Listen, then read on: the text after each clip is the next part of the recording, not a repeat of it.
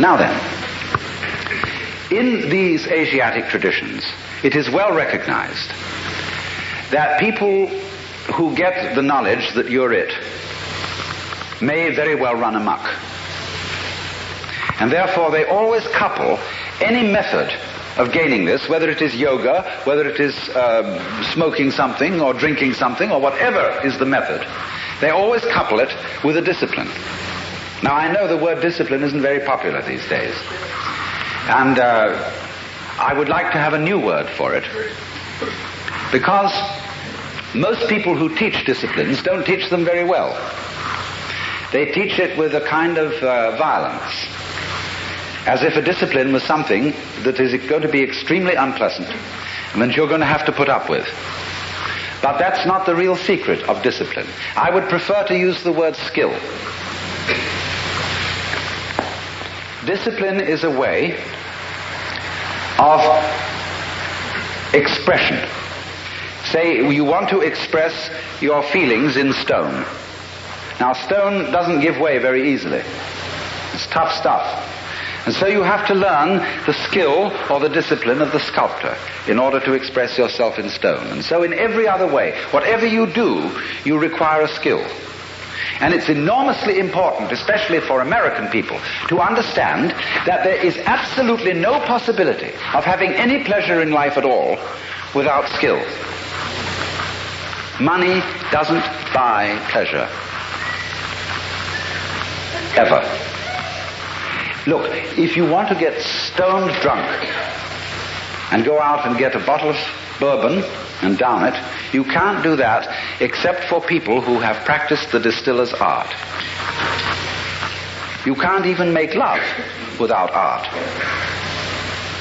Where I live in Sausalito, we have a harbor full of ever so many pleasure craft. Motor cruisers, sailing boats, all kinds of things. And they never leave the dock. All that happens with them is their owners have cocktail parties there on Saturdays and Sundays, because they discovered, having bought these things, that the discipline of sailing is difficult to learn and takes a lot of time. And they didn't have time for it, so they just bought the thing as a status symbol. So in other words, you can't have pleasure in life without skill. But it isn't an unpleasant task to learn a skill if the teacher, in the first place, gets you fascinated with it. There is immense pleasure in learning how to do anything skillfully. To make carpentry things, to cook, to write, to calculate, anything you want. It can be immensely pleasurable to learn the discipline. And it is completely indispensable. Because look, you may be a very inspired musician. I'm not a musical technologist, you see, and I regret it, but I'm a word technologist. But I can hear in my head all kinds of symphonies and all kinds of marvelous compositions, but I don't have the technique to write them down on paper and share them with somebody else. Too bad. Maybe next time around.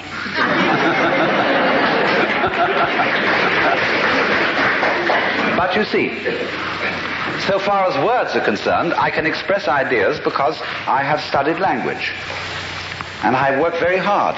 Not that I didn't like it, I intensely enjoy the work of writing a book, although it is difficult. But it's fascinating to say what can never possibly be said. So, do you see what's happening? What you have to do, you have inspiration, but then you have to have technique to incarnate, to express your inspiration. That is to say, to bring heaven down to earth. And to express heaven in terms of earth. Of course, they are really one behind the scenes. But there's no way of pointing it out unless you do something skillful. You see, we are all, at the moment, absolutely in the midst of the beatific vision. We are all one with the divine, or some, I don't like that sort of wishy-washy language, but we are all there. But we are so much there that we're like fish in water. They don't know they're in water. Like the birds don't know they're in the air because it's all around them. And in the same way, we don't know what the color of our eyes is. I don't mean whether you've got blue or brown eyes, but the color of the lens of your eye. You call that transparent. No color. See, because you can't see it. But it's basic to being able to see anything. So in order to find out where you are, there has to be some way of drawing attention to it. And that involves skill. Upaya in Sanskrit. Skillful means. So, it's all very well. Anybody can have ecstasy. Anybody, as a matter of fact, can become aware that he is one with the eternal ground of the universe. But since that's what you are anyway, I'm going to ask, so what? When a hero goes on an adventure, and he leaves his people, and is going to a strange land, he can go away and just hide himself round the corner in an obscure house, and then appear a year later and say, I've been on a heroic journey, and tell all sorts of tales. And they say, prove it. Because they expect him to bring back something which nobody has seen before. Then they believe you've been on a journey. And so in the same way exactly, anybody who goes on a spiritual journey must bring something back. Because if you just say, oh man, it was a gas. Anyone can say that. Now this is why in the doctrines of Buddhism there is a differentiation between two kinds of enlightened beings. They are both forms of Buddha, which is to say the word Buddha means somebody who has awakened, who has discovered the secret behind all this. That in other words, all this thing we call life with its frantic concerns is a big act, which you, in your unconscious depth, are deliberately setting up. So you can do one of two things when you discover this. You can become what's called a Pratyeka Buddha. That means a private Buddha who doesn't tell anything. Or you can become a Bodhisattva. A Pratyeka Buddha goes off into his ecstasy and never is seen again. Bodhisattva is one who comes back and appears in the everyday world and plays the game of the everyday world by the rules of the everyday world. But he brings with him upaya.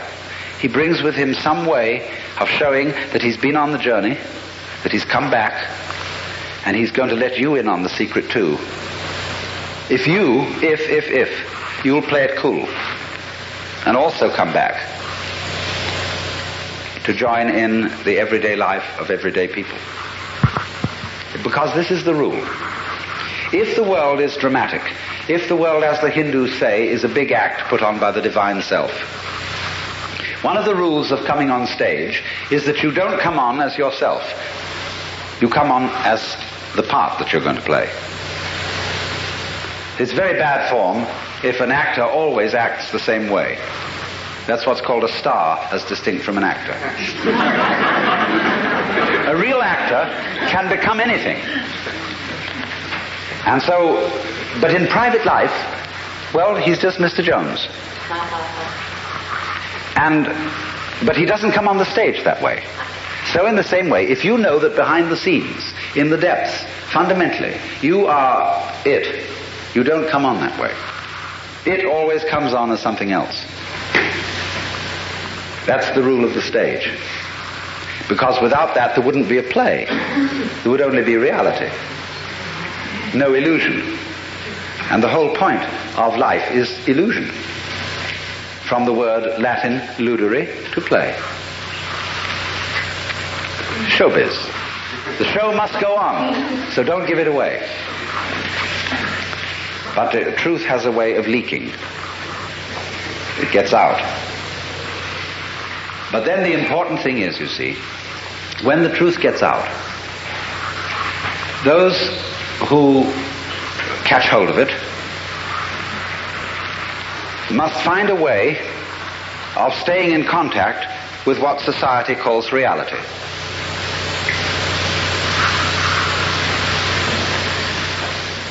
That is to say, if you have a radio, you don't only need an antenna, you also need a ground. So what happens in the world of mysticism of psychedelic visions and so on needs to be grounded. So then there are always two directions in which such a discipline works. One, preparatory. In other words, those who taught disciplines for awakening in the Orient were always careful to screen, first of all to screen those who applied, and then after screening them to make them sensible, so that they knew how to handle the game of ordinary human existence and play it by the ordinary human rules. In other words, that they had strength of character and were not the sort of people who would be wiped out because they had no strength of character by an overwhelming experience. Then they let them in. But there are certain disciplines, such as Zen, where you get into the essential secret very early on in the discipline. And after that, they are concerned with much more training in showing you how to use it, how to use the power, to use the vision which you have acquired. And so it is with the current, what we will call LSD scene, that is raging through the United States. It unfortunately lacks discipline. And I'm not trying to say this in a kind of severe, authoritarian, paternalistic way, but only that it would be so much more fun if it had it. In other words, when people try to express what they have seen in this kind of changed state of consciousness, they show 5 movies going on at once, projected upon torn bed sheets, with stroboscopic lights going as fast as possible at the same time, and 11 jazz bands playing. And they're going to blow their minds, baby.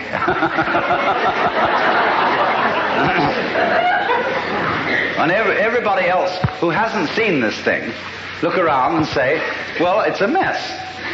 I don't like the looks of it. Let's suppose that while you were very, very high on LSD, you looked into a filthy ashtray and you saw the beatific vision, which is, of course, the case, because wherever you look, if your eyes are open, you will see the face of the divine. Then you come out of your ecstasy with the dirty ashtray and say to everybody, here it is.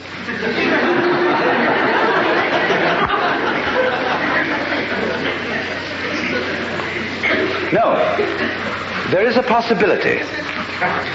If you are an extraordinarily skillful painter, or even photographer, of presenting the dirty ashtray so that everybody else will see almost what you saw in it.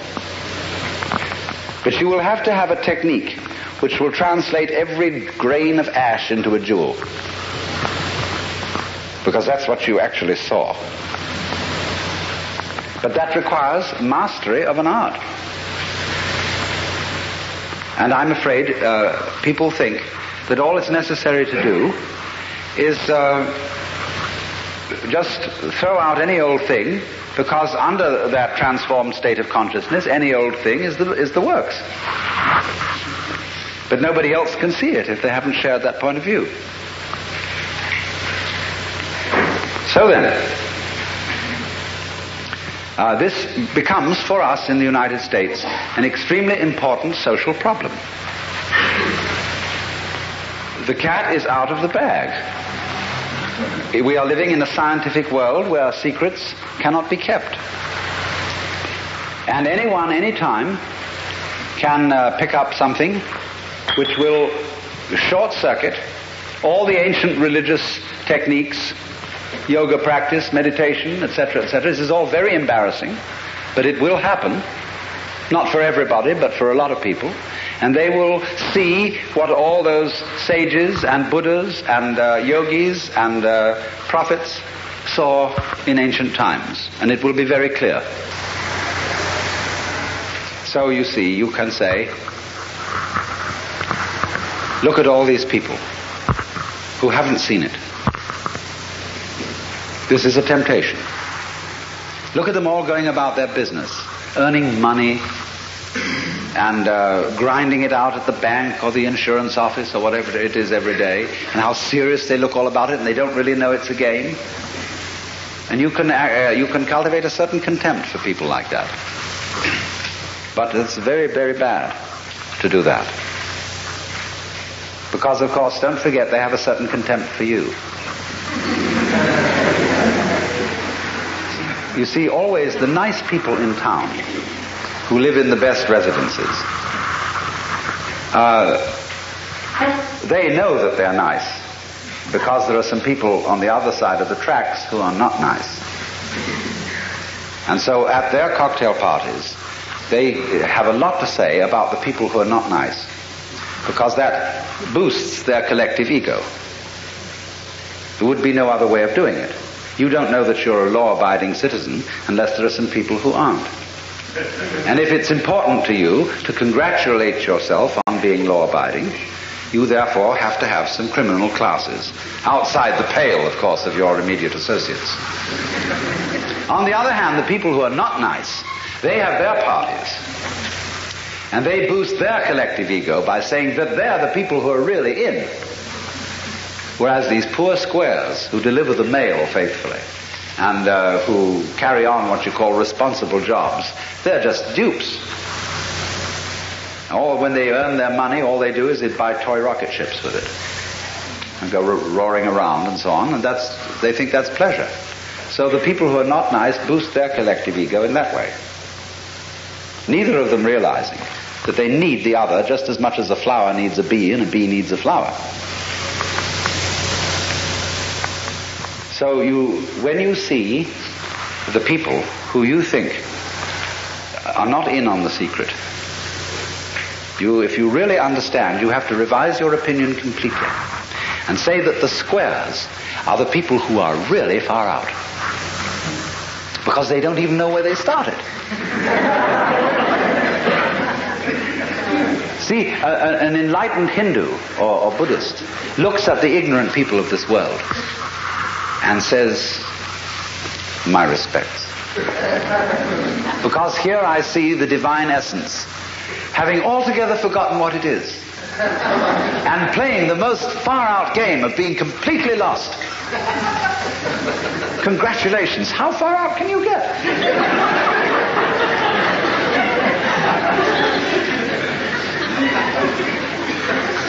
So if you understand that, you don't start a war with people you might say are square.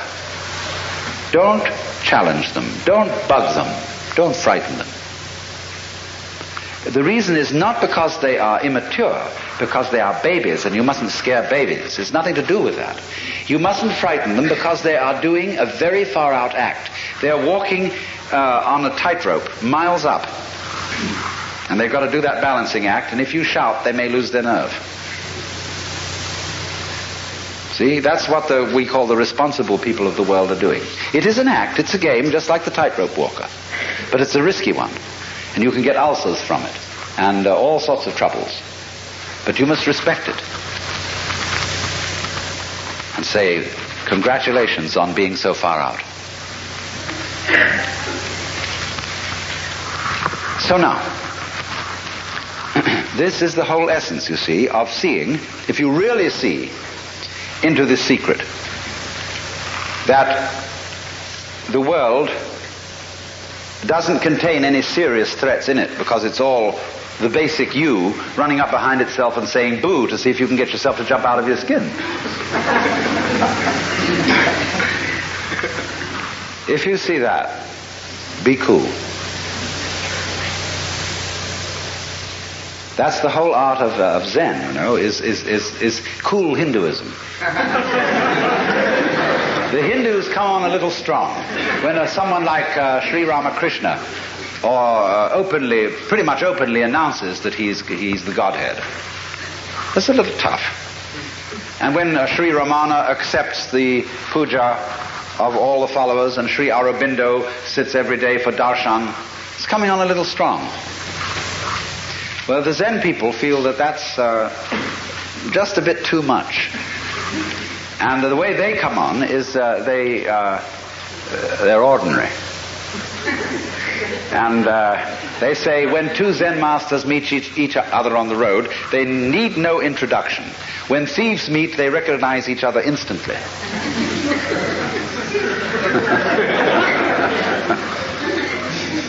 So they don't say anything, don't make any claims. As a matter of fact, so far from making claims, all good Zen masters say they have not attained anything, they have nothing to teach, and that's the truth. Because anybody who tells you that he is some way of leading you to spiritual enlightenment is just like somebody who picks your pocket and sells you your own watch. Of course, if you didn't know you had a watch, that might be the only way of getting you to realize.